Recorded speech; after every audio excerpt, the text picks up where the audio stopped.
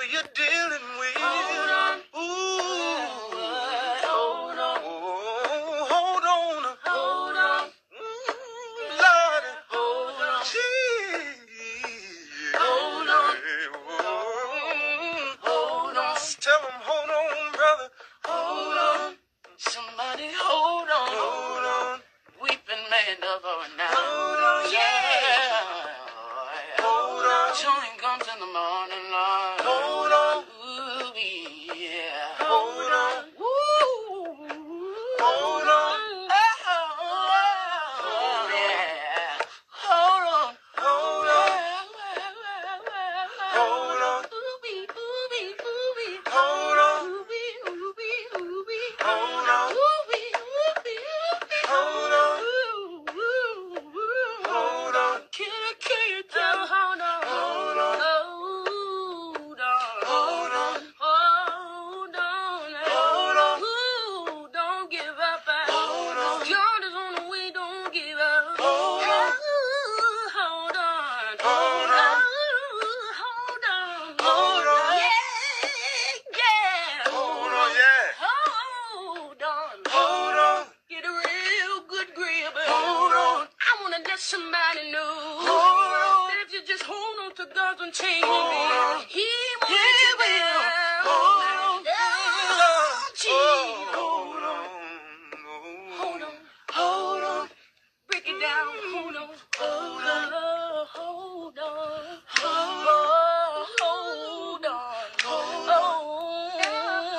on. Hold on. Hold on. Yeah, it will be all right. Yes, it will be all right. Ooh, be all right. All right.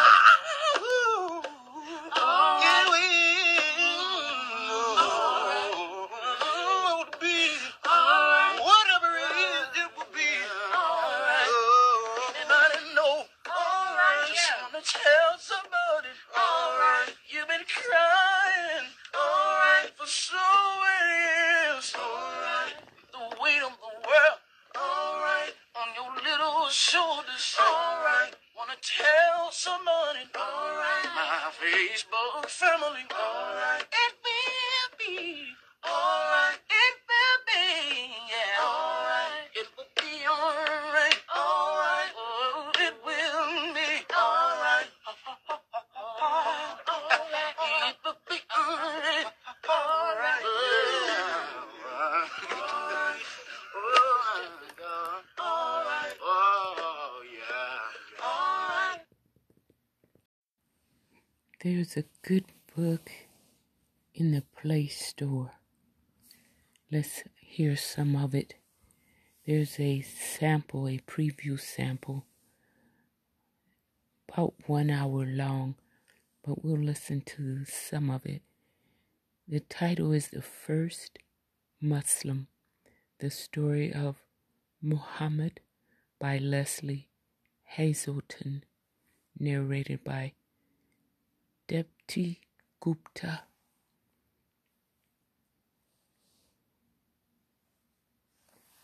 About this audiobook, quote, Muhammad was a life of almost unparalleled historical importance. Yet, for all the iconic power of his name, the intensely dramatic story of the Prophet of Islam is not well known.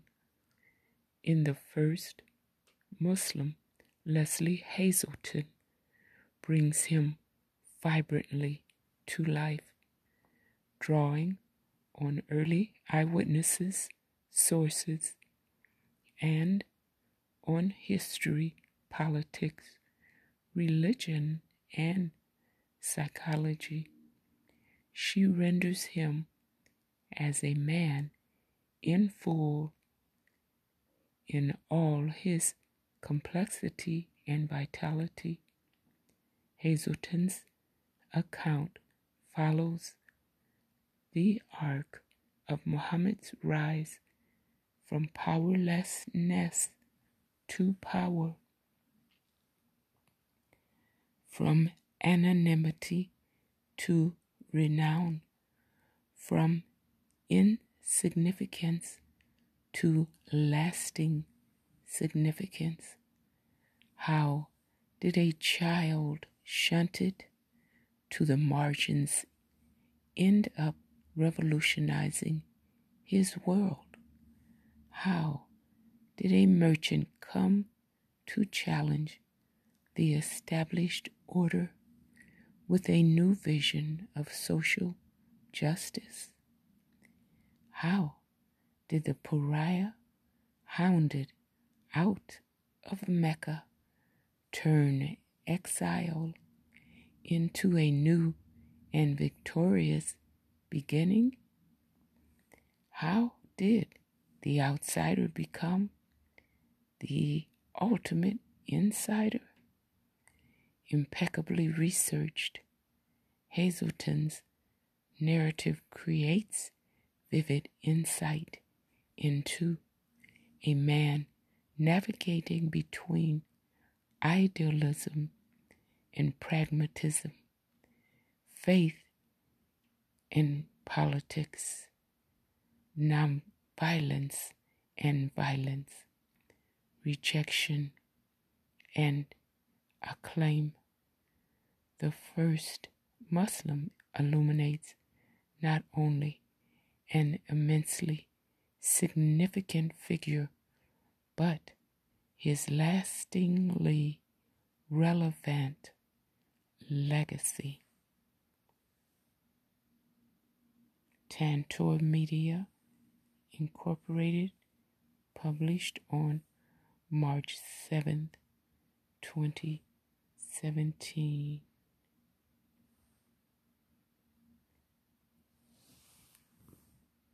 If he weren't standing lonely vigil, Going to download 1 hour, 6 minutes of it is available, but we're going to listen to some Tantor of it. Audio, a division of Recorded Books, presents The First Muslim, The Story of Muhammad by Leslie Hazelton, narrated by Deepthi Gupta.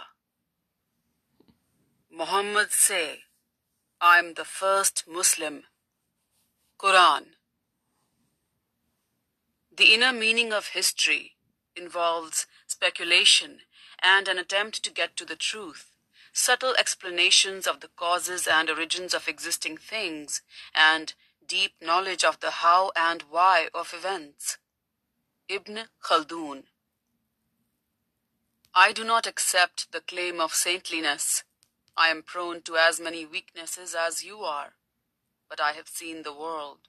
I have lived in the world with my eyes open. Mahatma Gandhi. Part 1. Orphan. 1. If he weren't standing lonely vigil on the mountain, you might say that there were no signs of anything unusual about him. The earliest sources describe him with infuriating vagueness for those of us who need images. He was neither tall nor short, they say, neither dark nor fair, neither thin nor stout. But here and there, specific details slip through, and when they do, they are surprising. Surely, a man spending night after night in solitary meditation would be a gaunt, ascetic figure. Yet far from being pale and wan, he had round, rosy cheeks and a ruddy complexion. He was stockily built, almost barrel-chested, which may partly account for his distinctive gait, always leaning forward slightly as though he were hurrying toward something. And he must have had a stiff neck, because people would remember that when he turned to look at you, he turned his whole body instead of just his head. The only sense in which he was conventionally handsome was his profile. The swooping hawk nose, long considered a sign of nobility in the Middle East. On the surface, you might conclude that he was an average Meccan. At 40 years old, the son of a man he had never seen, he had made a far better life for himself than had ever seemed possible. The child born an outsider within his own society had finally won acceptance and carved out a good life despite the odds against him. He was comfortably off, a happily married business agent with the respect of his peers. If he was not one of the movers and shakers of his prosperous city, that was precisely why people trusted him to represent their interests.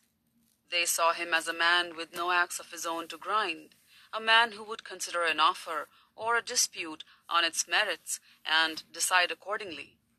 He had found a secure niche in the world, and he had earned every right, in middle age, to sit back and enjoy his rise to respectability.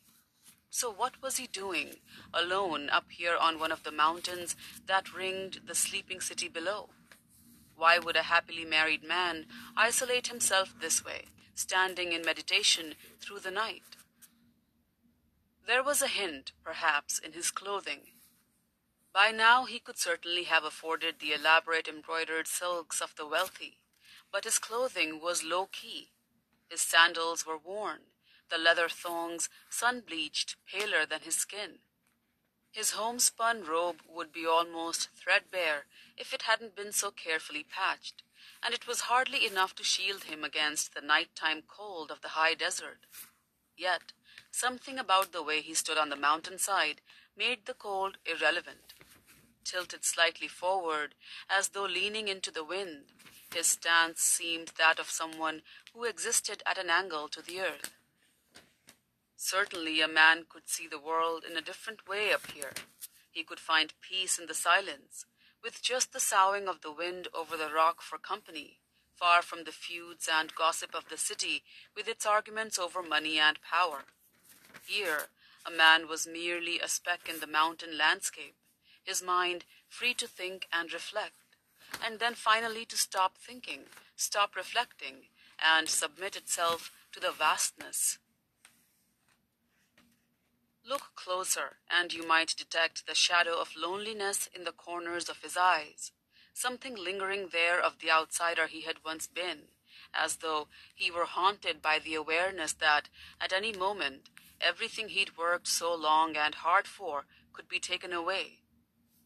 You might see a hint of that same mix of vulnerability and resoluteness in his mouth, the full lips slightly parted as he whispered into the darkness. And then perhaps you'd ask why contentment was not enough. Did the fact that it had been so hard-earned make him unable to accept it as a given, never to be secure in his right to it? But then what would? What was he searching for? Was it a certain peace within himself, perhaps? Or was it something more, a glimpse, maybe just an intimation of something larger? One thing is certain. By Muhammad's own account, he was completely unprepared for the enormity of what he would experience on this particular night in the year 610. A human encounters the divine. To the rationalist, a matter not of fact, but of wishful fiction. So if Muhammad had behaved the way one might expect after his first encounter on Mount Hira, it would only make sense to call the story just that, a fable concocted by piety and belief. But he did not. He did not come floating off the mountain as though walking on air. He did not run down shouting, "Hallelujah" and "Bless the Lord." He did not radiate light and joy. There was no choir of angels, no music of the heavens, no elation, no ecstasy, no golden aura surrounding him, no sense of absolute, foreordained, unquestionable role as the messenger of God. Not even the whole of the Quran fully revealed, but only a few brief verses. In short, Muhammad did none of the things that might seem essential to the legend of a man who had just done the impossible and crossed the border between this world and another. None of the things that might make it easy to cry foul, to denigrate the whole story as an invention, a cover for something as mundane as delusion or personal ambition. On the contrary, he was convinced that what he had encountered could not be real. At best it must be a hallucination, a trick of the eye or the ear, or his own mind working against him. At worst, possession, and he had been seized by an evil jinn, a spirit out to deceive him, even to crush the life out of him.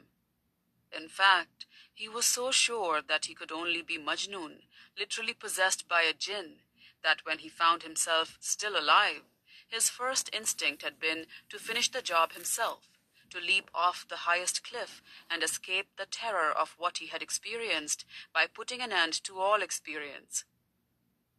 So the man who fled down Mount Hira trembled not with joy, but with a stark, primordial fear. He was overwhelmed not with conviction, but by doubt. He was sure of only one thing. Whatever this was, it was not meant to happen to him. Not to a middle-aged man who had hoped perhaps, at most, for a simple moment of grace, instead of this vast blinding weight of revelation. If he no longer feared for his life, he certainly feared for his sanity, painfully aware that too many nights in solitary meditation might have driven him over the edge. Whatever happened up there on Mount Hira, the sheer humanness of Muhammad's reaction may be the strongest argument for its historical reality. Whether you think the words he heard came from inside himself or from outside, it is clear that Muhammad experienced them, and with a force that would shatter his sense of himself and his world. Terror was the sole sane response. Terror and denial. And if this reaction strikes us now as unexpected, even shockingly so, that is only a reflection of how badly we have been misled by the stereotyped image of ecstatic mystical bliss. Lay aside such preconceived notions for a moment, and you might see that Muhammad's terror speaks of real experience. It sounds fallibly human, too human for some, like conservative Muslim theologians who argue that the account of his trying to kill himself should not even be mentioned, despite the fact that it's in the earliest Islamic biographies. They insist that he never doubted for a single moment, let alone despaired. Demanding perfection, they cannot tolerate human imperfection. Perhaps this is why it can be so hard to see who Muhammad really was. The purity of perfection denies the complexity of a lived life.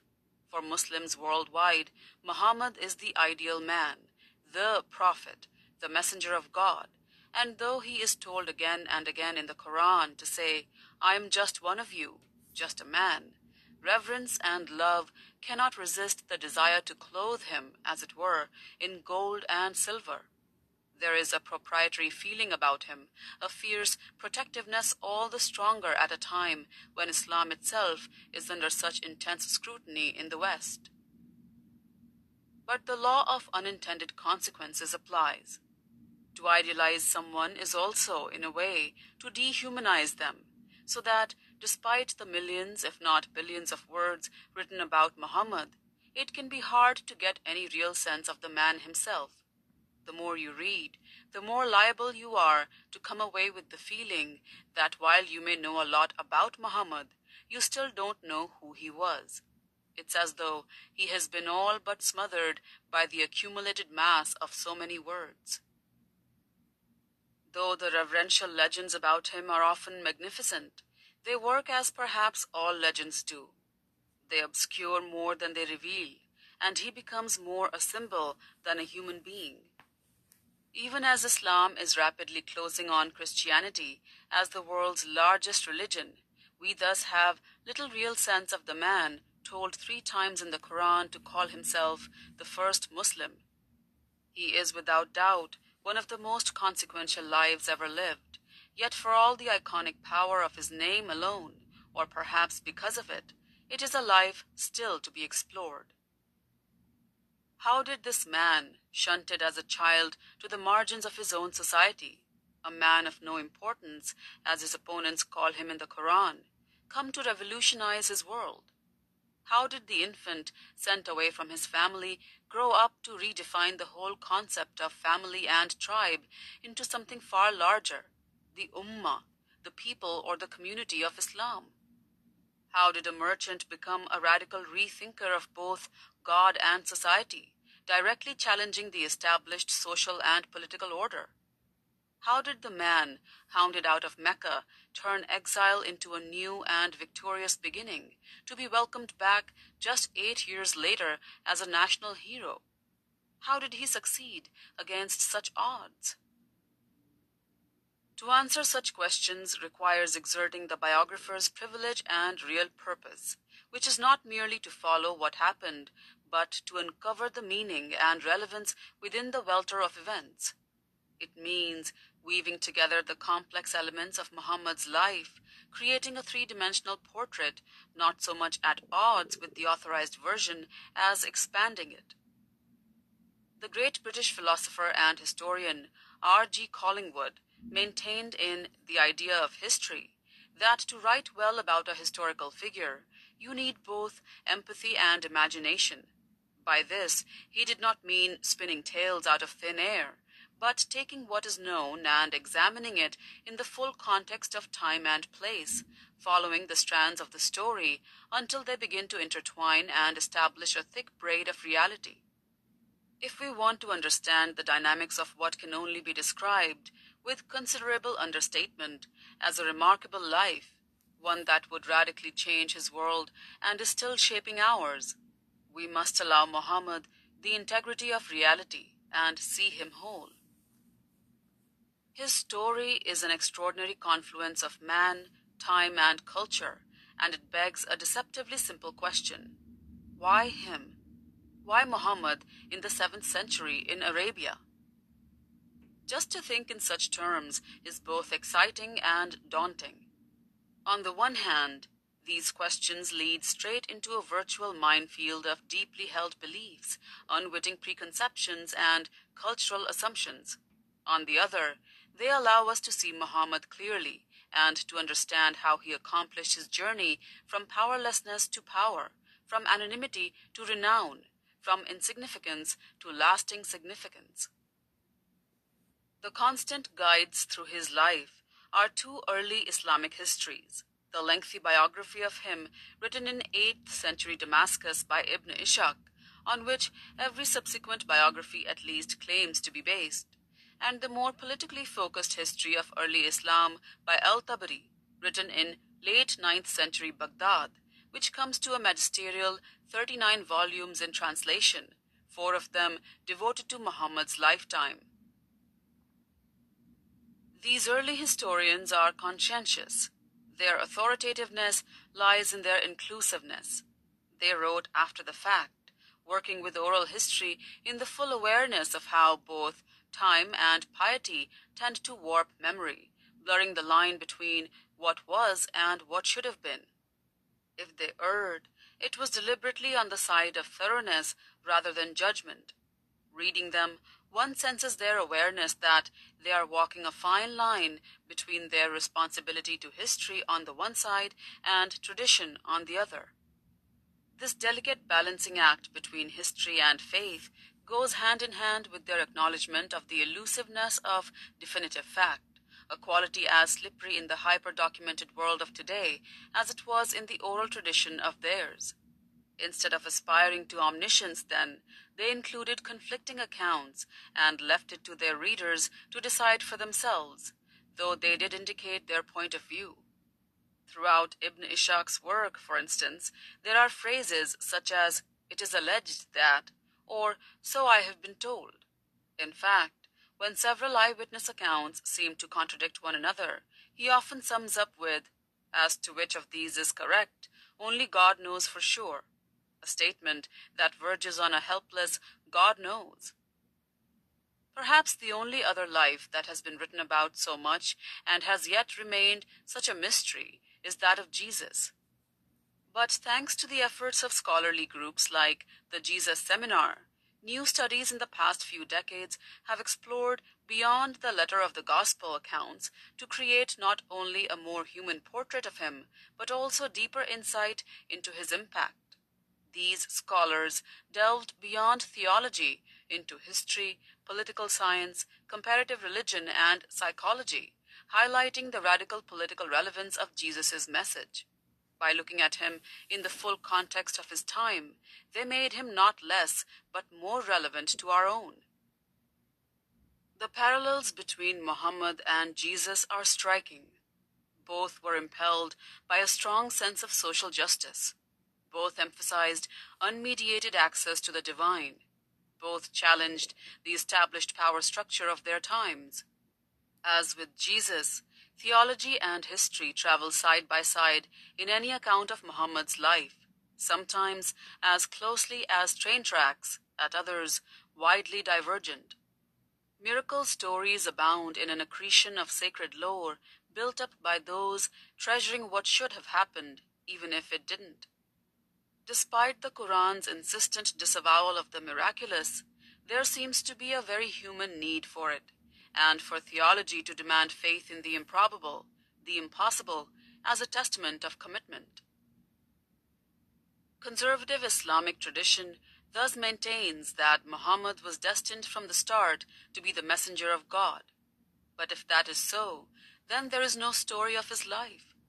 That is, it becomes a matter of the inevitable unfolding of divine will, and thus devoid of any conflict or tension. To some pious believers, this will more than suffice. The Prophet's innate exceptionalism is a given, and any biography is irrelevant. But to many others, what is compelling is not the miraculous but the humanly possible. Muhammad's is one of those rare lives that is more dramatic in reality than in legend. In fact, the less one invokes the miraculous, the more extraordinary his life becomes. What emerges is something grander, precisely because it is human, to the extent that his actual life reveals itself worthy of the word legendary. His story follows the classic arc of what Joseph Campbell called the hero's journey, from inauspicious beginnings to extraordinary success. But this journey is never an easy one. It involves struggle, danger, and conflict, within oneself as much as with others. So to elide the more controversial aspects of Muhammad's life does him no service. On the contrary, if we are to accord him the vitality and complexity of a man in full, we need to see him whole. This means taking what might be called an agnostic stance, laying aside piety and reverence on the one hand, along with stereotype and judgmentalism on the other, let alone the deadening pall of circumspection in the middle. It means finding the very human narrative of a man navigating between idealism and pragmatism, faith and politics, non-violence and violence, the pitfalls of acclaim as much as the perils of rejection. The pivotal point of his life is undoubtedly that one night on Mount Hira. That was when he stepped into what many think of as his destiny, which is why Muslims call it Laylat al-Qadr, the night of power. It's certainly where he stepped into history, though that word too can be misleading.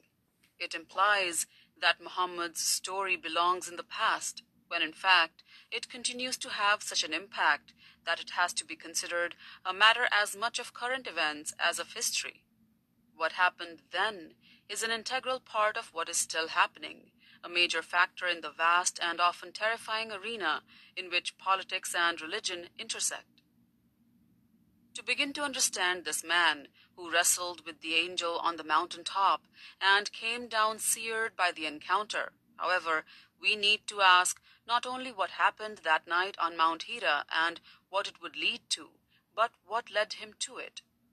Especially since from the start, despite the legends, the signs were not promising. Indeed, any objective observer might have concluded that Muhammad was a most unlikely candidate for prophethood, since whatever stars he was born under, they seemed anything but auspicious. 2. If you believe in omens, the fact that Muhammad was born an orphan is not a good one. Most biographers make little of it, moving on quickly as though this were just a quirk of fate not worth dwelling on. Yet, his orphanhood bears the psychological weight that often determines history, especially since, if the legend of his birth is to be believed, he was almost never born at all. Just hours before he was conceived, his grandfather nearly killed his father. And as though the father had been spared only long enough to fulfill his singular role, he would then die far from home, unaware that he even had a son. The grandfather was Abd al-Muttalib, the venerable leader of the ruling Quraysh tribe and a central figure in the short but spectacular lore of Mecca. As a young man, he had excavated the Zamzam well, a freshwater spring hard by the Kaaba sanctuary, which attracted pilgrims from all over Arabia. Rumors of the spring's existence had existed for as long as anyone could remember. Some said that it had first been discovered by Hagar after she gave birth to Ishmael, and that it had then been tapped by Abraham, only to be abandoned and filled in over the centuries, its location forgotten, until Abd al-Muttalib rediscovered it. All sorts of miraculous things reportedly happened when he opened it up. By some accounts, a snake guarded the entrance so fiercely that nobody dared approach until a giant eagle swooped down to snatch it up into the sky. Others maintain that masses of treasure were found in the spring, from exquisitely wrought jewel-studded swords to life-size gazelles made out of solid gold. But by far the most chilling account is one that will be hauntingly familiar to anyone who knows the biblical story of Abraham's near sacrifice of his son. Since it was he who had rediscovered Zamzam, Abd al-Muttalib claimed that the profitable monopoly on providing its water to pilgrims belonged to his clan, the Hashims, one of the 4 primary extended families banded together to form the Quraysh tribe. There were other springs in Mecca, of course, but none so centrally located, none with such sweet water, and none with such a powerful legend. So it was hardly a surprise when the other Quraysh clan leaders challenged his claim to control its waters, thus questioning both his motives and his honor. What did come as a surprise was his response. He silenced his critics with a terrifying vow. If he had 10 sons who survived into maturity to protect him and to uphold the honor of the Hashims, he swore he would sacrifice one of them right there in the open precinct surrounding the Kaaba, beside the spring. The vow cowed his critics into silence. The idea of human sacrifice was terrifying, all the more since it had surely come to an end with that ancestral legend of Abraham and Ishmael. Wasn't that why the sole thing in the forbidden interior of the Kaaba was rumored to be the horns of the ram that had taken Ishmael's place in that foundational act of sacrifice? Besides, there was no doubt that 10 sons would be an extraordinary sign of divine favor. No matter how many wives a man had, the frequency of infant mortality and maternal death in childbirth made such filial riches all but impossible. Yet, by the year 570, 10 sons of Abd al-Muttalib had indeed survived, and according to Ibn Ishaq, quite magnificently. There were none more prominent and stately than they, nor of more noble profile, with noses so long that the nose drank before the lips.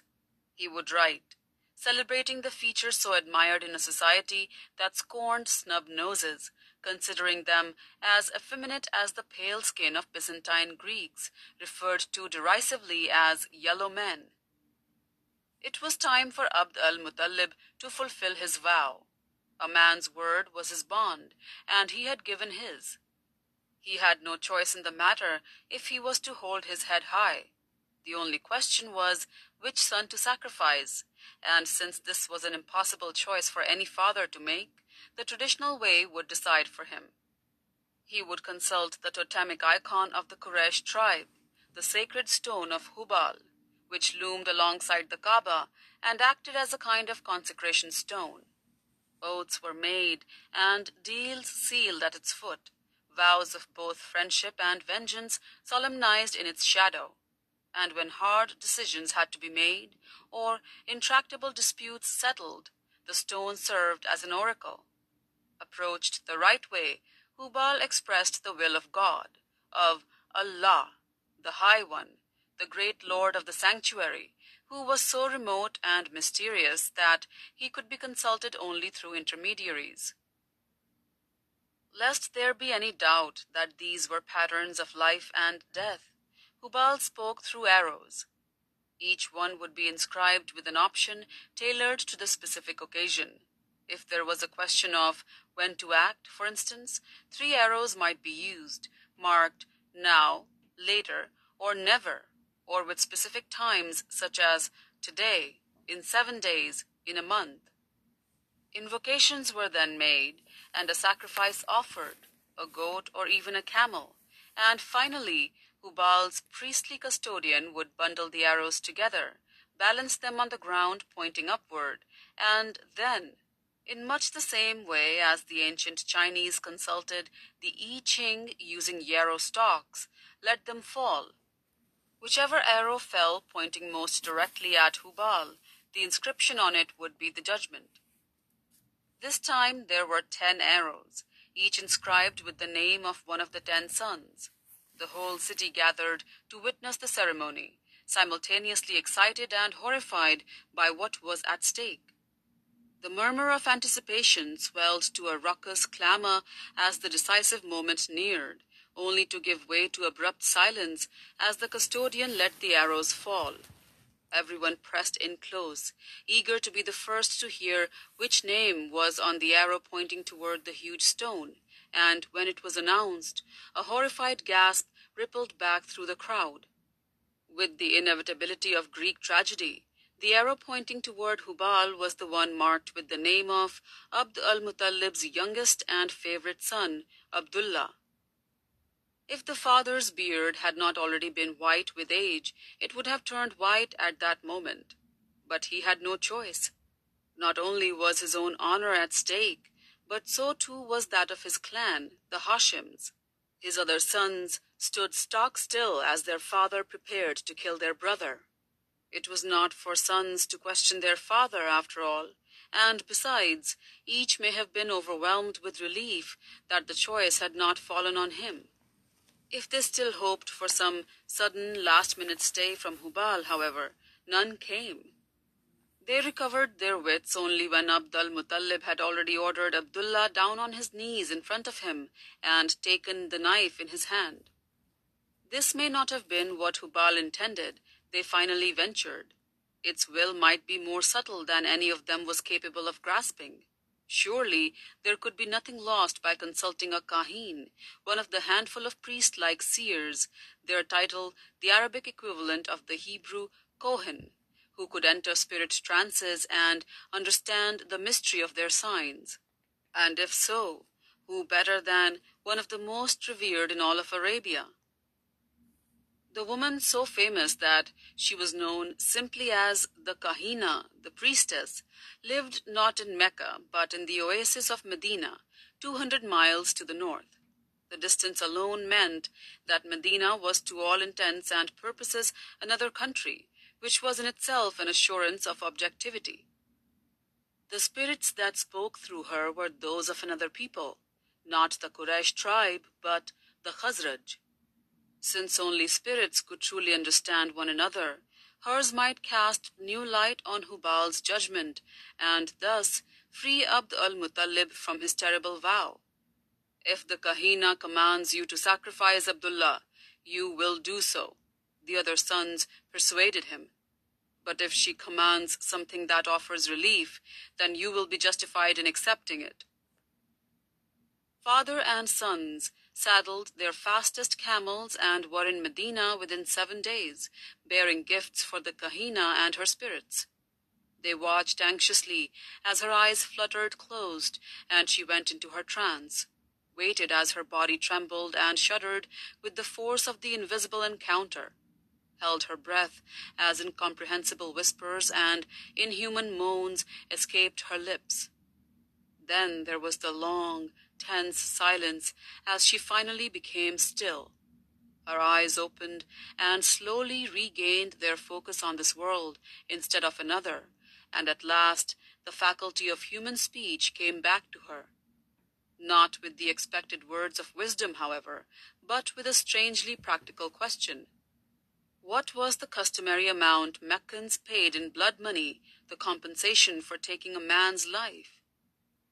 10 camels, they replied, and she nodded as though she'd known it all along. Go back to your country, she said. Bring out the young man and 10 camels in front of your sacred stone, and cast the arrows anew. If they fall a second time against the young man, add 10 more camels to your pledge and do it again. If they fall against him a third time, then add more camels and do it yet again. Keep adding camels in this manner until your God is satisfied and accepts the camels in lieu of the young man.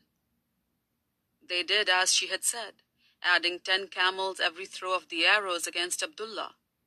Time and again, the oracle ruled against him, finally accepting the substitution only when 100 camels had been offered, an extraordinary number that had the whole city abuzz, not just with the news of Abdullah's salvation, but with the idea that his life was worth 10 times that of any other man.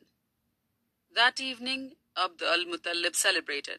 He had no need of a Freud to remind him of the deep connection between Eros and Thanatos, the life force and the death force, and moved instantly to mark his favorite son's new lease on life by ensuring that it be passed on. Within hours of the camels being slaughtered, he presided over the wedding of Muhammad's father and mother, Abdullah and Amina. Some people would swear that there was a blaze of white light on Abdullah's forehead as he went to his new bride that night, and that when he emerged in the morning, it was no longer there.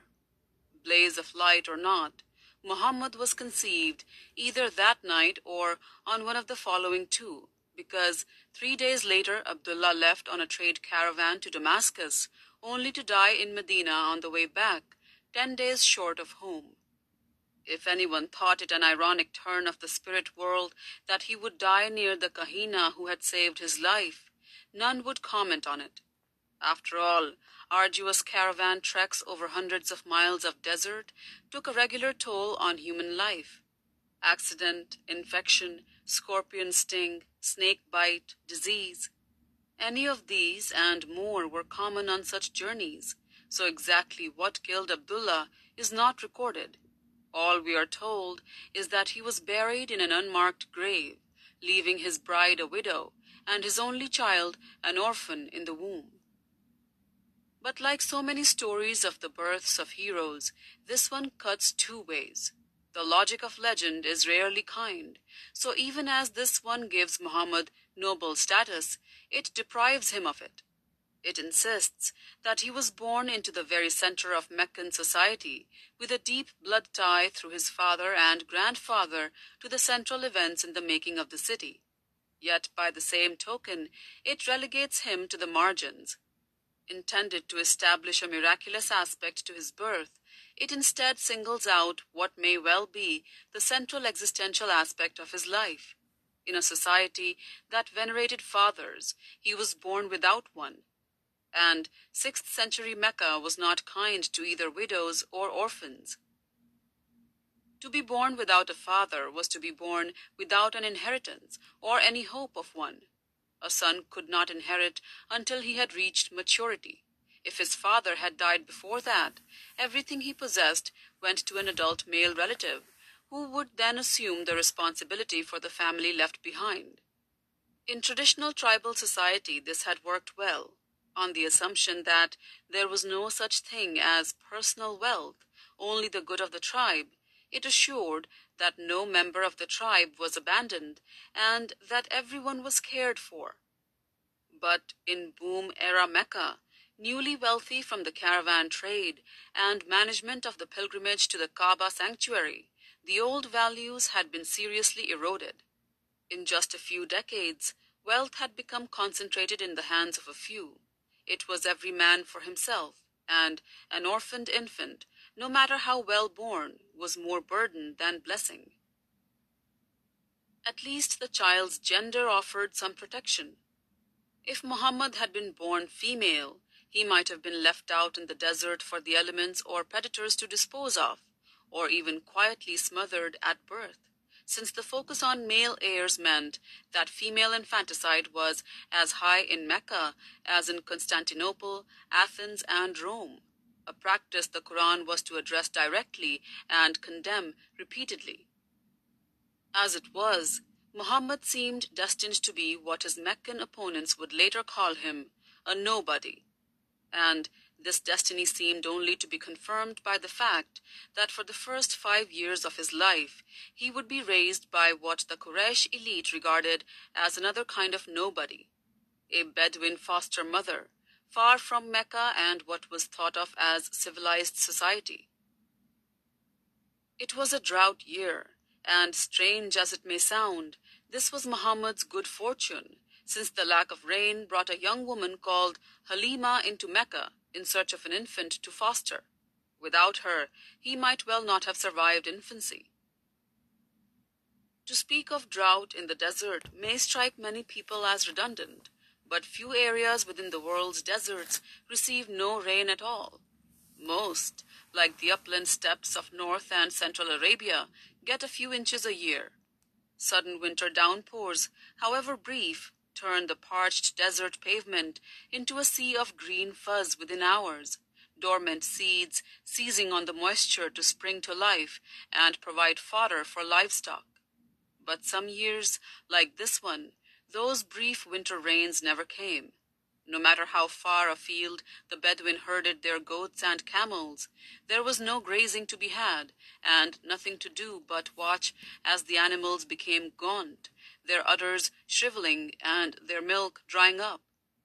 In the worst droughts, when the rains skipped 2 or even 3 years in a row, the animals died, and the nomads were forced toward the outskirts of settled areas like Mecca. There they became an underclass of cheap labor, proud people reduced to begging for work. You might even say that they were reduced to the level of slaves, except that slaves were at least under the protection of their owners. Like many Bedouin women, Halima avoided this fate by hiring herself out as a wet nurse. This is what poor women did for the rich everywhere in the world at the time.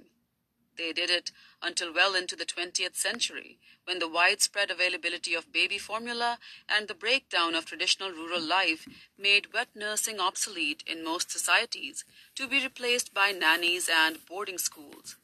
But until then, from early biblical times on, through the Greek and Roman empires, the Dark Ages, the Renaissance, and the Enlightenment, urban children born to well-to-do families were regularly sent to wet nurses in the country until weaning.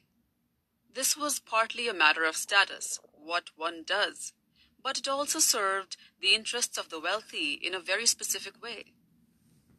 The primary role of an aristocratic wife was to produce male heirs, but with infant mortality rate so high that barely half of all infants born alive survived into adulthood, this was not easy. Obviously, the chances were improved the more often a wife became pregnant, so it was important that she be fertile again as quickly as possible after giving birth. Since nursing inhibits ovulation, the best way to ensure this was for someone else to breastfeed her infant. The obverse was that the peasant and nomad women who served as wet nurses had far fewer pregnancies.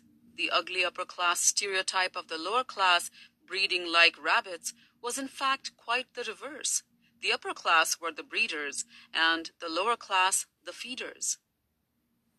By her own account, Halima was one of the hardest hit of the Bedouin women trying to find a foster infant in the late spring of the year 570. She was from one of the semi-nomadic clans, eking out a subsistence living in the arid steppelands over the mountains from Mecca. Like all those living on the edge, her clan was fighting for survival. Even the donkey she rode was weak and emaciated. There was hardly any milk in her breasts, so that her own infant cried through the night for hunger.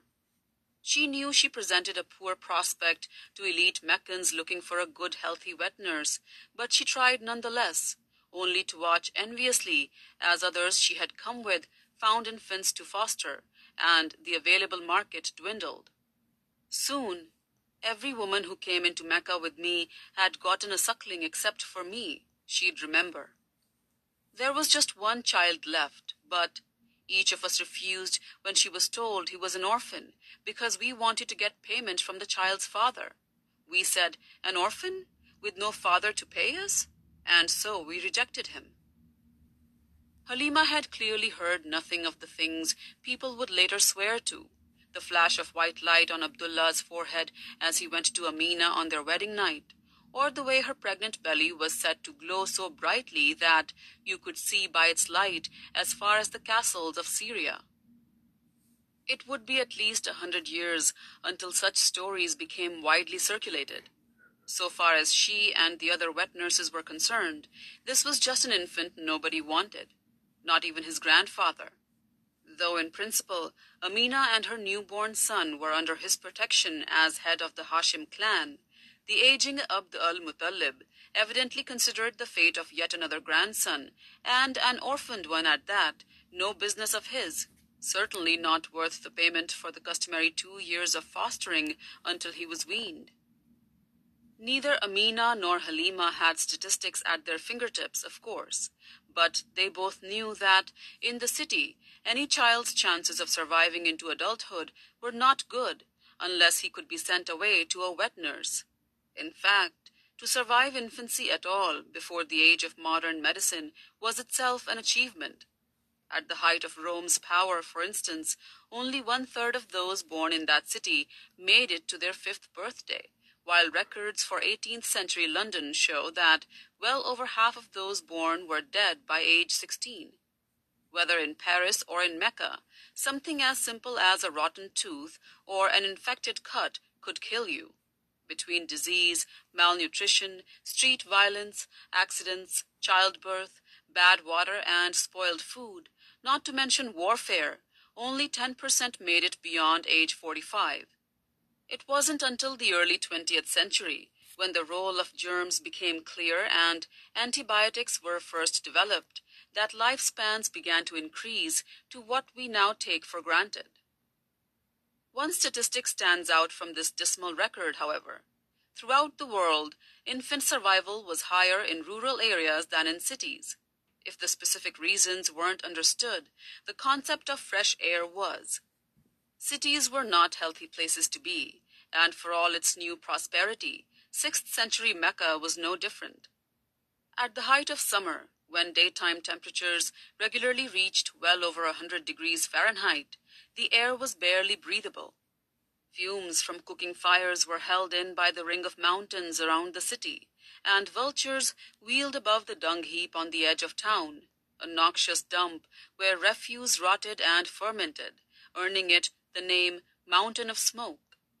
Hyenas snuffled and scavenged there by night, and the narrow alleys echoed with their howls.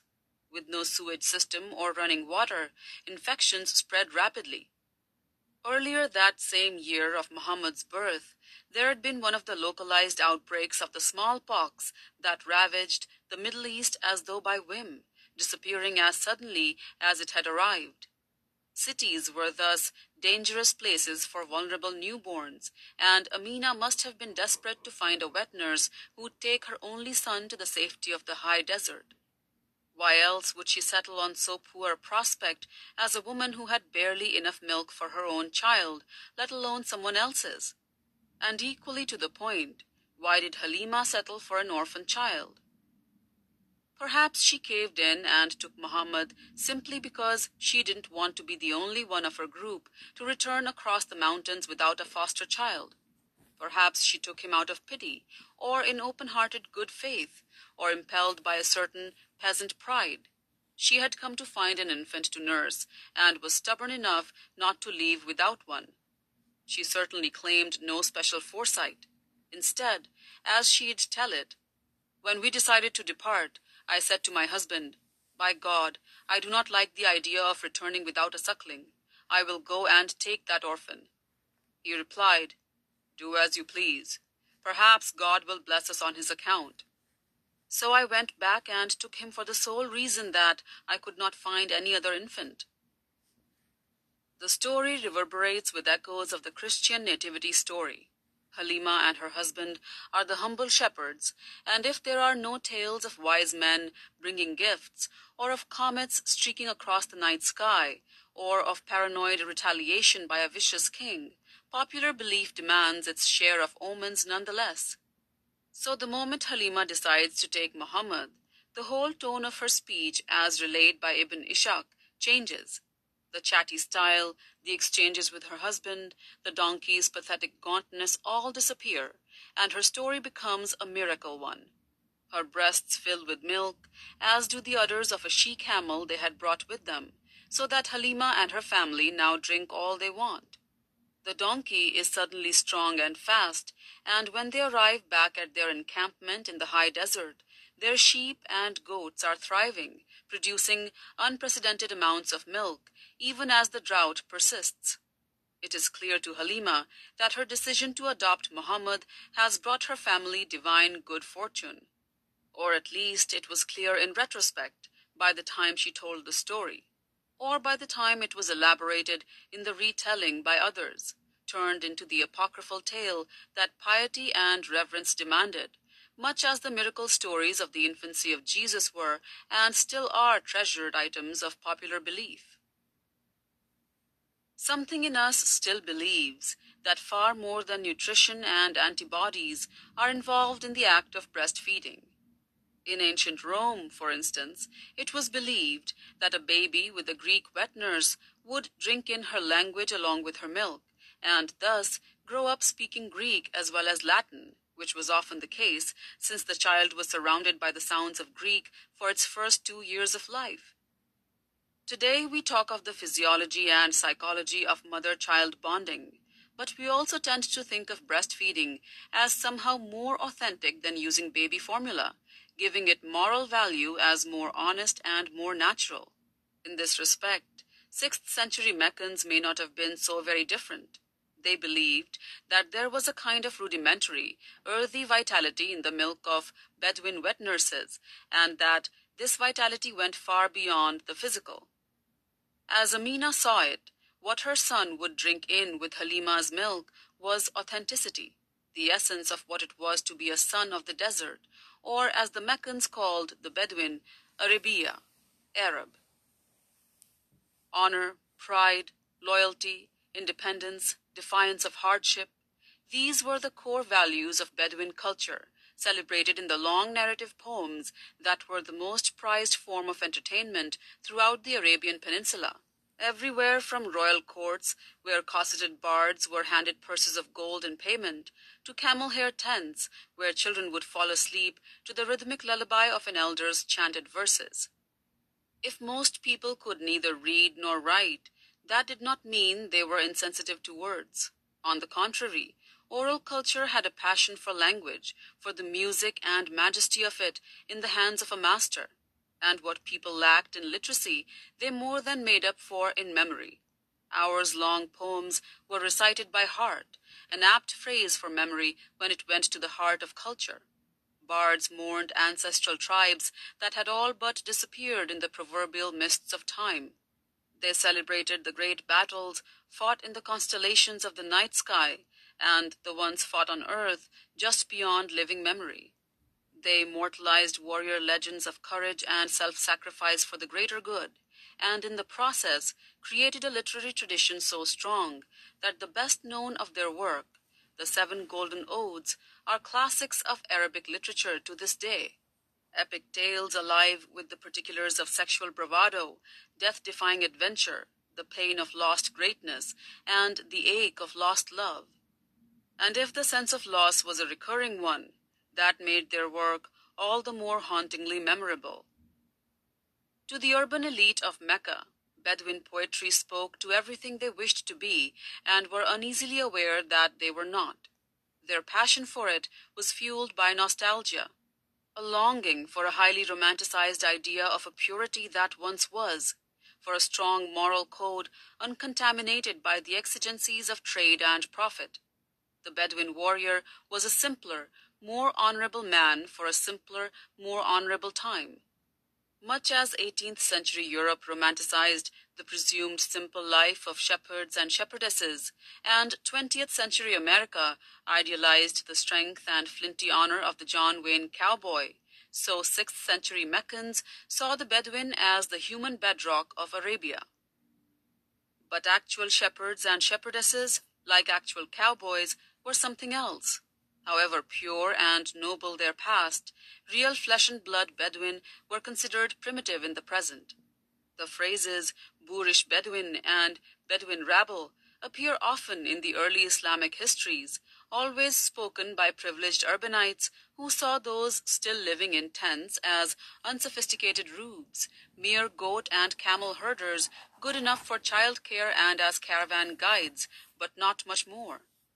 For most of the Meccan aristocracy, the Bedouin were an uncomfortable reminder that for all their urbanized heirs, they themselves were only 5 generations off the farm, as it were. Yet Mecca could not have existed without them. It relied on them not only for purebred horses and riding camels, but for the mules and pack camels without which the trade caravans could never have crossed hundreds of arid miles at a time to make the city a major mercantile hub. And the Bedouin produced the animal products so essential to everyday life, everything from harnesses and saddles to clothing and blankets, preserved dairy and meat staples, sandals and water skins. Townspeople and nomads were caught in a symbiotic relationship that was valued and resented in equal measure by both sides. On the part of the Meccans, it was not unlike the way American political oratory still celebrates the heartland, even while considering it relevant only at election times, when it is beholden on all candidates for political office, if they can, to hark back to their grandfathers living a hardscrabble life in Middle America, thus celebrating the presumed virtues of hard work, perseverance, and thrift. If Meccans valued the Bedouin past even as they abandoned its values, they were no more ambivalent in this respect than their modern Western counterparts.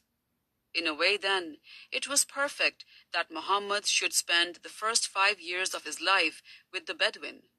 Like him, they were valued and yet ignored, central and yet marginalized. Like those Roman infants hearing Greek and then speaking it, he absorbed Bedouin values as naturally as that legendary mother's milk. A respect for the power and mystery of the natural world, the idea of communal property where personal wealth was meaningless, the music and grandeur of poetry and history echoing in his dreams. All these and more would form the core of the man he would become, and would inevitably place him at odds with the city of his birth. 3. Halima had taken Muhammad, despite the fact that he was an orphan, yet this was also precisely the reason he would stay with her not just the customary 2 years, but far longer. This is not the accepted explanation, however. That is the one given by Halima herself. Her family saw the child as a kind of good luck. Fumes from cooking fires were held in by the ring of mountains around the city, and vultures wheeled above the dung heap on the edge of town, a noxious dump where refuse rotted and fermented, earning it the name Mountain of Smoke. Hyenas snuffled and scavenged there by night, and the narrow alleys echoed with their howls. With no sewage system or running water, infections spread rapidly. Earlier that same year of Muhammad's birth, there had been one of the localized outbreaks of the smallpox that ravaged the Middle East as though by whim, disappearing as suddenly as it had arrived. Cities were thus dangerous places for vulnerable newborns, and Amina must have been desperate to find a wet nurse who would take her only son to the safety of the high desert. Why else would she settle on so poor a prospect as a woman who had barely enough milk for her own child, let alone someone else's? And equally to the point, why did Halima settle for an orphan child? Perhaps she caved in and took Muhammad simply because she didn't want to be the only one of her group to return across the mountains without a foster child. Perhaps she took him out of pity, or in open-hearted good faith, or impelled by a certain peasant pride. She had come to find an infant to nurse, and was stubborn enough not to leave without one. She certainly claimed no special foresight. Instead, as she'd tell it, when we decided to depart, I said to my husband, "By God, I do not like the idea of returning without a suckling. I will go and take that orphan." He replied, "Do as you please.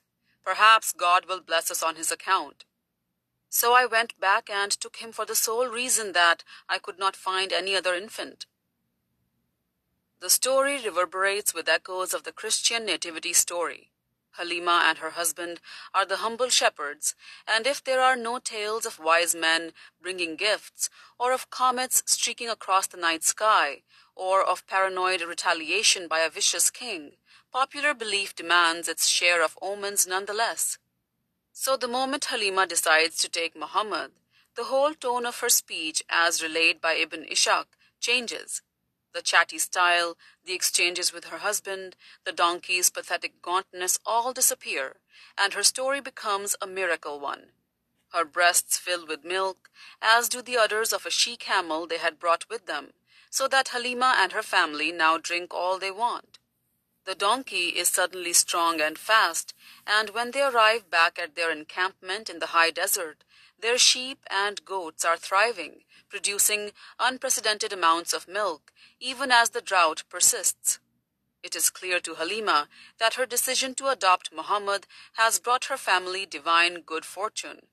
Or at least it was clear in retrospect by the time she told the story, or by the time it was elaborated in the retelling by others, turned into the apocryphal tale that piety and reverence demanded, much as the miracle stories of the infancy of Jesus were and still are treasured items of popular belief. Something in us still believes that far more than nutrition and antibodies are involved in the act of breastfeeding. In ancient Rome, for instance, it was believed that a baby with a Greek wet nurse would drink in her language along with her milk, and thus grow up speaking Greek as well as Latin, which was often the case since the child was surrounded by the sounds of Greek for its first 2 years of life. Today we talk of the physiology and psychology of mother-child bonding, but we also tend to think of breastfeeding as somehow more authentic than using baby formula, giving it moral value as more honest and more natural. In this respect, 6th century Meccans may not have been so very different. They believed that there was a kind of rudimentary, earthy vitality in the milk of Bedouin wet nurses, and that this vitality went far beyond the physical. As Amina saw it, what her son would drink in with Halima's milk was authenticity, the essence of what it was to be a son of the desert, or as the Meccans called the Bedouin, Arabia, Arab. Honor, pride, loyalty, independence, defiance of hardship, these were the core values of Bedouin culture, celebrated in the long narrative poems that were the most prized form of entertainment throughout the Arabian Peninsula. Everywhere from royal courts, where cosseted bards were handed purses of gold in payment, to camel-hair tents, where children would fall asleep to the rhythmic lullaby of an elder's chanted verses. If most people could neither read nor write, that did not mean they were insensitive to words. On the contrary, oral culture had a passion for language, for the music and majesty of it in the hands of a master. And what people lacked in literacy, they more than made up for in memory. Hours-long poems were recited by heart, an apt phrase for memory when it went to the heart of culture. Bards mourned ancestral tribes that had all but disappeared in the proverbial mists of time. They celebrated the great battles fought in the constellations of the night sky and the ones fought on earth just beyond living memory. They immortalized warrior legends of courage and self-sacrifice for the greater good, and in the process created a literary tradition so strong that the best known of their work, the 7 Golden Odes, are classics of Arabic literature to this day. Epic tales alive with the particulars of sexual bravado, death-defying adventure, the pain of lost greatness, and the ache of lost love. And if the sense of loss was a recurring one, that made their work all the more hauntingly memorable. To the urban elite of Mecca, Bedouin poetry spoke to everything they wished to be and were uneasily aware that they were not. Their passion for it was fueled by nostalgia, a longing for a highly romanticized idea of a purity that once was, for a strong moral code uncontaminated by the exigencies of trade and profit.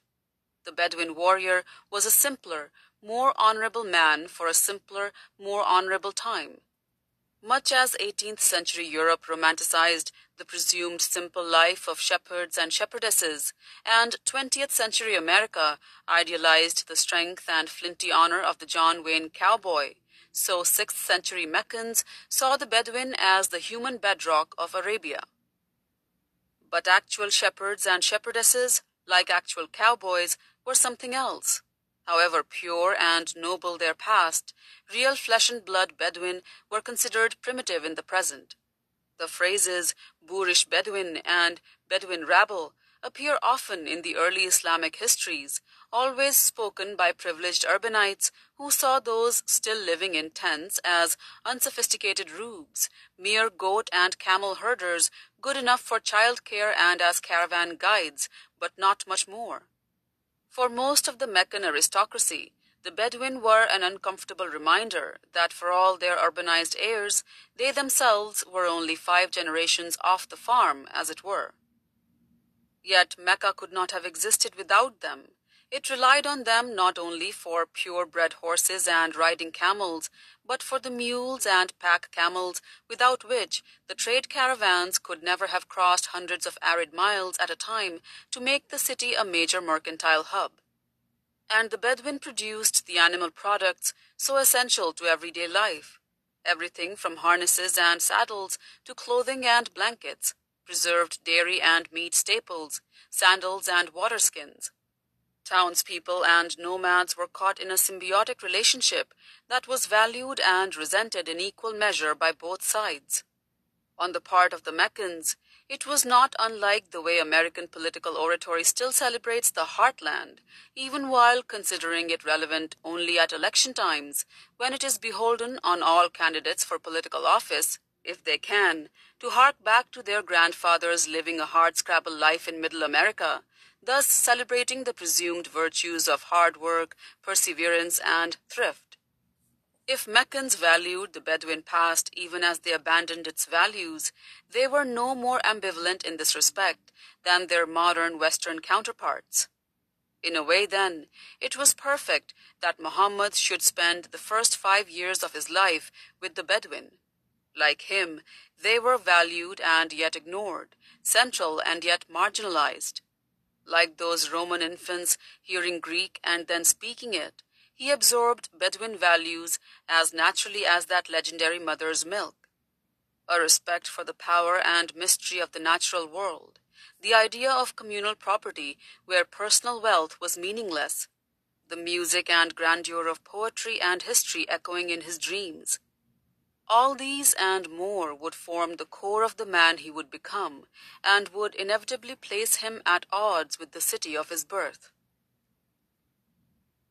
3. Halima had taken Muhammad, despite the fact that he was an orphan, yet this was also precisely the reason he would stay with her not just the customary 2 years, but far longer. This is not the accepted explanation, however. That is the one given by Halima herself. Her family saw the child as a kind of good luck charm, allowing them to thrive despite the ongoing drought. We recognized this as a bounty from God for 2 years until I weaned him, she'd say. Then we brought him to his mother in Mecca, though we were most anxious to keep him with us because of the good fortune he brought us. I said to her, "It would be best if you were to leave your little boy with us until he is older, safe from diseases here in Mecca." And we persisted until she agreed. If it's easy to imagine the peasant woman cannily crafting her argument that the boy would be safer with her, it's equally tempting to imagine the tearful mother reaching her arms out to her toddler and hugging him close, torn between the desire to have him with her and concern for his well-being. but there is no record of any such scene, which is almost certainly more 21st century sentiment than 6th century reality. Amina had more than her son's physical health in mind when she accepted the offer to extend his fostering and sent him back with Halima to the high desert. The stark fact is that she had not married again. Traditionally, a newly widowed woman, especially one in her early 20s with a newborn infant, would have remarried very quickly. If need be, one of her husband's brothers would have stepped up. Even as a second or third wife, she'd thus be ensuring both her own protection and the child's status. But in newly prosperous Mecca, the old rules were breaking down. In principle, Amina was under the protection of her father-in-law, Abd al-Muttalib. But after the trauma of having nearly killed his own son, that legendary leader of Mecca was aging fast. With his decline, his Hashim clan was also beginning to wane in influence and wealth. The Umayyad clan was in ascendance, and though the Hashims were hardly reduced to the status of poor cousins, at least not yet, there was no advantage for anyone in marrying Amina and adopting a son with no inheritance. She was destined to remain a widow, and her son, an only child, without even half-brothers and half-sisters, cut off from the dense tangle of family relationships that defined Meccan society. She must have felt she had no option but to leave him with his foster family, especially since they were still willing to postpone that matter of a fee. Muhammad was taken back over the mountains, and Bedouin life would become deeply ingrained in him. "Give me a child until he is 7, and I will give you the man," said Francis Xavier, the co-founder of Jesuits, anticipating modern psychology by several centuries, and so it was with Muhammad. His Bedouin childhood would play a major role in making him who he was. The much-touted purity of desert life was essentially the purity of near poverty, with no room for indulgence.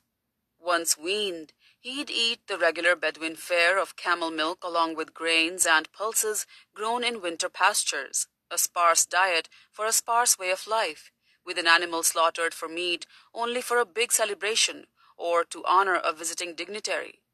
There were no luxuries, not even the sweetness of honey and dates. But if it was a sparse life, it was also a healthy one, spent almost entirely outdoors. The high desert steppe was an early education in the power of nature and the art of living with it. How to gauge the right time to move from winter to summer grazing and back again. How to find water where there seems to be none. How to adjust the long black camel hair tents to give shade in summer and create warmth on winter nights. Every child did whatever work he or she was capable of. As soon as he could walk, Muhammad was sent out to herd the flocks under the protective wing of one of his foster sisters, Shema. As older children do with youngsters in large families, she carried him on her adolescent hip when his legs gave out and kept a watchful eye on him. He in turn watched her, learning how to handle the goats and camels and becoming to all intents and purposes a Bedouin boy, except that he was always called the Qureshi, the one from the Quraysh tribe. The name was a constant reminder that though he was living with Halima's clan, he was not one of them. He belonged somewhere else, on the other side of the forbiddingly jagged mountain chain aptly called the Hijaz, the barrier. Though Mecca was only 50 miles away, it could as well have been 1,000. The Bedouin talked of the place with a shudder. All those people hemmed in by walls with no space to roam? Even something as basic as the open horizon blocked by mountains all around? How could anyone live that way? Yet there was an undertone of grudging respect in acknowledgement of their economic reliance on the townspeople, a reliance of which Muhammad himself was a daily reminder. By the time he was 5, he could handle the animals by himself. He'd wait by a well while the camels drank seemingly endlessly, their humps fattening as the red blood cells in them hydrated. Fight sleep as he stood night watch, guarding the flocks against hyenas howling at the scent of prey. listen for the rustle of desert foxes in the brush, or the restless anxiety of his charges as a mountain lion prowled silently nearby, its tracks clear in the dust the next morning. He didn't need to be told that the desert was a lesson in humility, stripping away all pretense and ambition. He knew in his body how large and alive the world was, and how small a human being within it. Even the sun-seared desert rock seemed to breathe as it released the accumulated heat of day into the cold night air.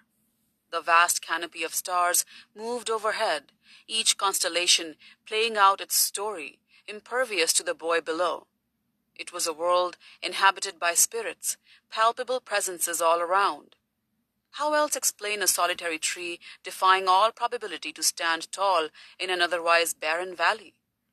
Or the landmark of a singular stone monolith standing out as though dropped from above by a giant hand? Or the way a spring hidden deep in the cleft of a rock wall suddenly came to life, bubbling as you bent down to drink from it, as though it were speaking to you? The spirits of these places, the jinns, were unpredictable, capriciously capable of either good or evil. Either way, they demanded respect. In much the same way as Christians might cross themselves to ward off evil, travelers camping for the night would chant an incantation. Tonight I take refuge in the Lord of this valley of the jinn from any evil that may lie here. And if you were ever tempted to take this world for granted, there were times when the ground itself would remind you of your folly, and the rock you thought so solid would begin to shake and tremble, even to groan, leaving you no place to hide or take cover from what felt like the wrath of God. In the desert, nobody needed to preach that there was a higher power than the human, whether you think of it as natural or supernatural, and in the 6th century there was no difference between the two. Anyone unaware of it did not survive. But how, then, was Muhammad to survive when this whole world was abruptly taken from him? Without warning, the 5-year-old was separated from the only brothers and sisters he'd ever have, taken over the mountains to a city that seemed an utterly foreign country, and handed over by the only mother he'd ever known. It would be 50 years until he saw any of his foster family again. The traditional story of why Halima brought Muhammad back to Mecca tells of a kind of divine open-heart surgery. Ibn Ishaq narrates it first in Halima's voice. He and his foster brother were with the lambs behind the tents when his brother came running to us and said, "2 men clothed in white have seized that Qurayshi brother of mine and thrown him down and opened up his belly and are stirring it up." We ran toward him and found him standing up, his face bright red. We took hold of him and asked him what was the matter. He said, "2 men came and threw me down and opened my belly and searched in it for I don't know what." 2 later versions of the same story are told in the adult Muhammad's own reported words. In the first, he doesn't say how old he was when it happened. "2 men came to me with a gold basin full of snow. Then they seized me, opened up my belly, extracted my heart, and opened it up. They took a black drop from it and threw that drop away, and then they washed my heart with the snow until it was thoroughly clean." In the second and more ornate of these later versions, however, Muhammad places the angelic visitation not in childhood but in adulthood, after he had left Mecca for Medina. "2 angels came to me while I was somewhere in the valley of Medina," he said. "One of them came down to earth, while the other remained between heaven and earth. The one said to the other, 'Open his breast, and then remove his heart.' He did so, and took a clot of blood, which was the pollution of Satan, out of my heart, and threw it away. Then the first said, 'Wash his heart as you would a receptacle, and his breast as you would a covering.' Then he summoned a Sakina, the spirit of the divine, which had the face of a white cat, and it was placed on my heart. Then the other said, 'Sew up his breast.' So they sewed up my breast and placed the seal of prophecy between my shoulders, and then turned away from me. While this was happening, I was watching it all as though I were a bystander." As the detail accretes with each repetition, the snow in the desert, the white face of the divine spirit, the dialogue between the angels, you can see the story taking shape. It becomes less specifically Arabian as it develops, calling on elements of hero legends worldwide, on Greek and Egyptian god legends, the golden bowl, the cat face, on the Christian idea of Satan lodged like a black clot in the heart, on Jewish mysticism, the Sakina being the Arabic counterpart of the Kabbalistic Shekinah, and on Buddhist tradition, the mysterious seal of prophecy between the shoulder blades. In fact, it becomes almost dreamlike. Whether as a boy or man, Muhammad's calmness and the almost serene beauty of the scene have none of the terror he would experience on Mount Hira. This was part of the biography he should have had, one created by later believers who, despite the Quran's insistent abstention from miracles and omens, had the very human desire for miracles to be performed and omens to be fulfilled.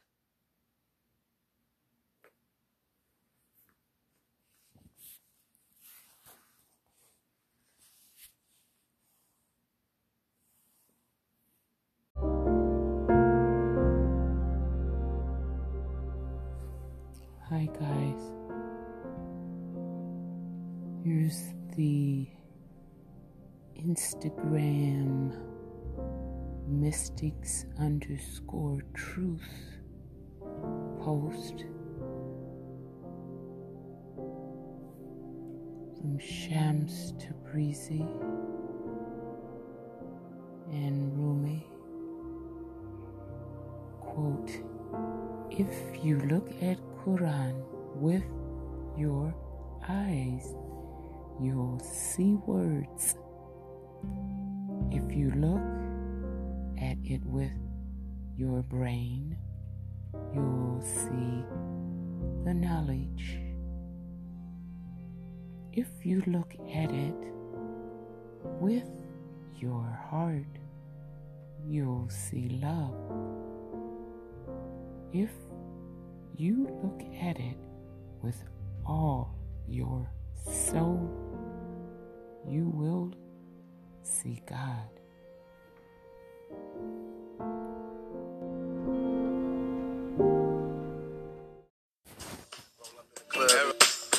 All eyes on me. All eyes on me. You know what? I bet you got it twisted, you don't know who to trust. So many player hating, trying to sound like us. Say they ready for the funk, but I don't think they know it. Straight to the depths of hell is where them cowards going. Well, are you still down? Holler when you see me, and let these devils be sorry for the day they finally freed me. I got a caravan, and every time we ride, hitting up when we pass by. Until I die, live the life of a boss player. Cause even when I'm high, with me and you cross later, the future's in my eyes. Cause all I want is cash and things. A 500, bands wanting flashy rings. Pursue me like a dream. Been known to disappear before your eyes. It's like a dope thing. It seems my main thing was to be major. Paid the game sharper than the razor blade. Save money, bring lies. One getting jealous and die. Depend on me like the first and 15. They might hold me for a second, but they won't get me. We got fold and low riders and ski masks screaming thug like every time they pass. All eyes on me. Little life of a thug till the day I die. Little life of a boss player. All eyes on me. All eyes on me. Little life of a thug till the day I die. Little life of a boss player. Cause even getting high. Hey, to my pocket. So much trouble in the world. Ain't nobody feel your pain. The world's changing every day. Time's moving fast. My girl said I need a race. How long will she last? I'm caught between my woman and my pistol and my chips. Triple beam, got some movers on, whistle as I dip. I'm lost in the land with no plan, living life flawless. Crime boss, contraband, let me toss this. Media got a lot of nerve, let my bucket swerve. I'm taking off from the curb. The nervousness, neglect, made me pack a tech. Devoted to serving this, my wet and paychecks. Like a kite satellite, I'm forever ballin'. It ain't right, parasites, triggers and fleas crawling. Sucker duck and get busted, no emotion. My devotion is handling my business, keep on coasting. Where you going, I've been there, came back, it's lonely, homie. Steady flowing against the grain, still don't know me.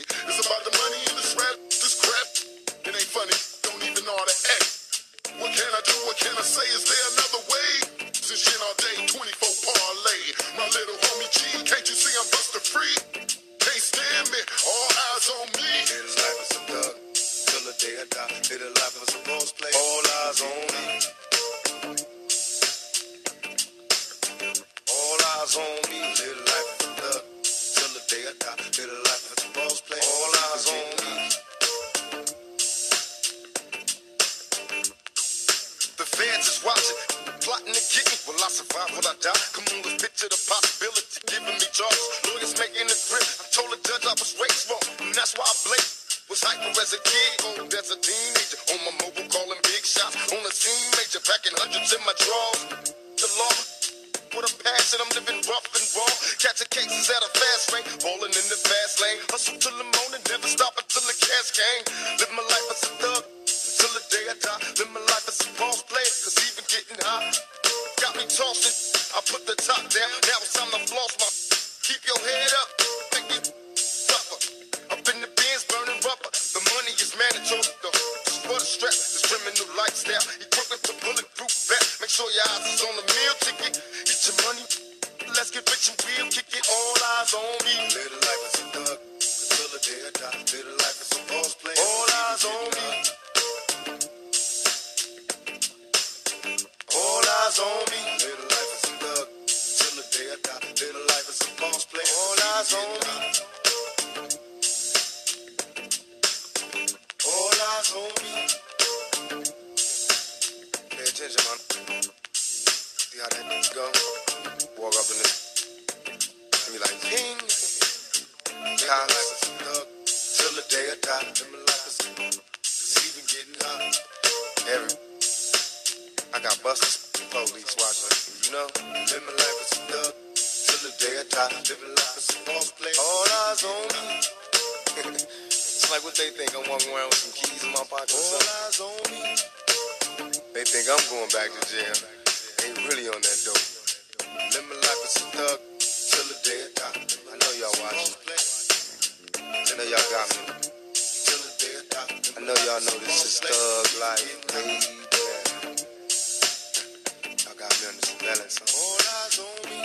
Look, staying healthy isn't easy.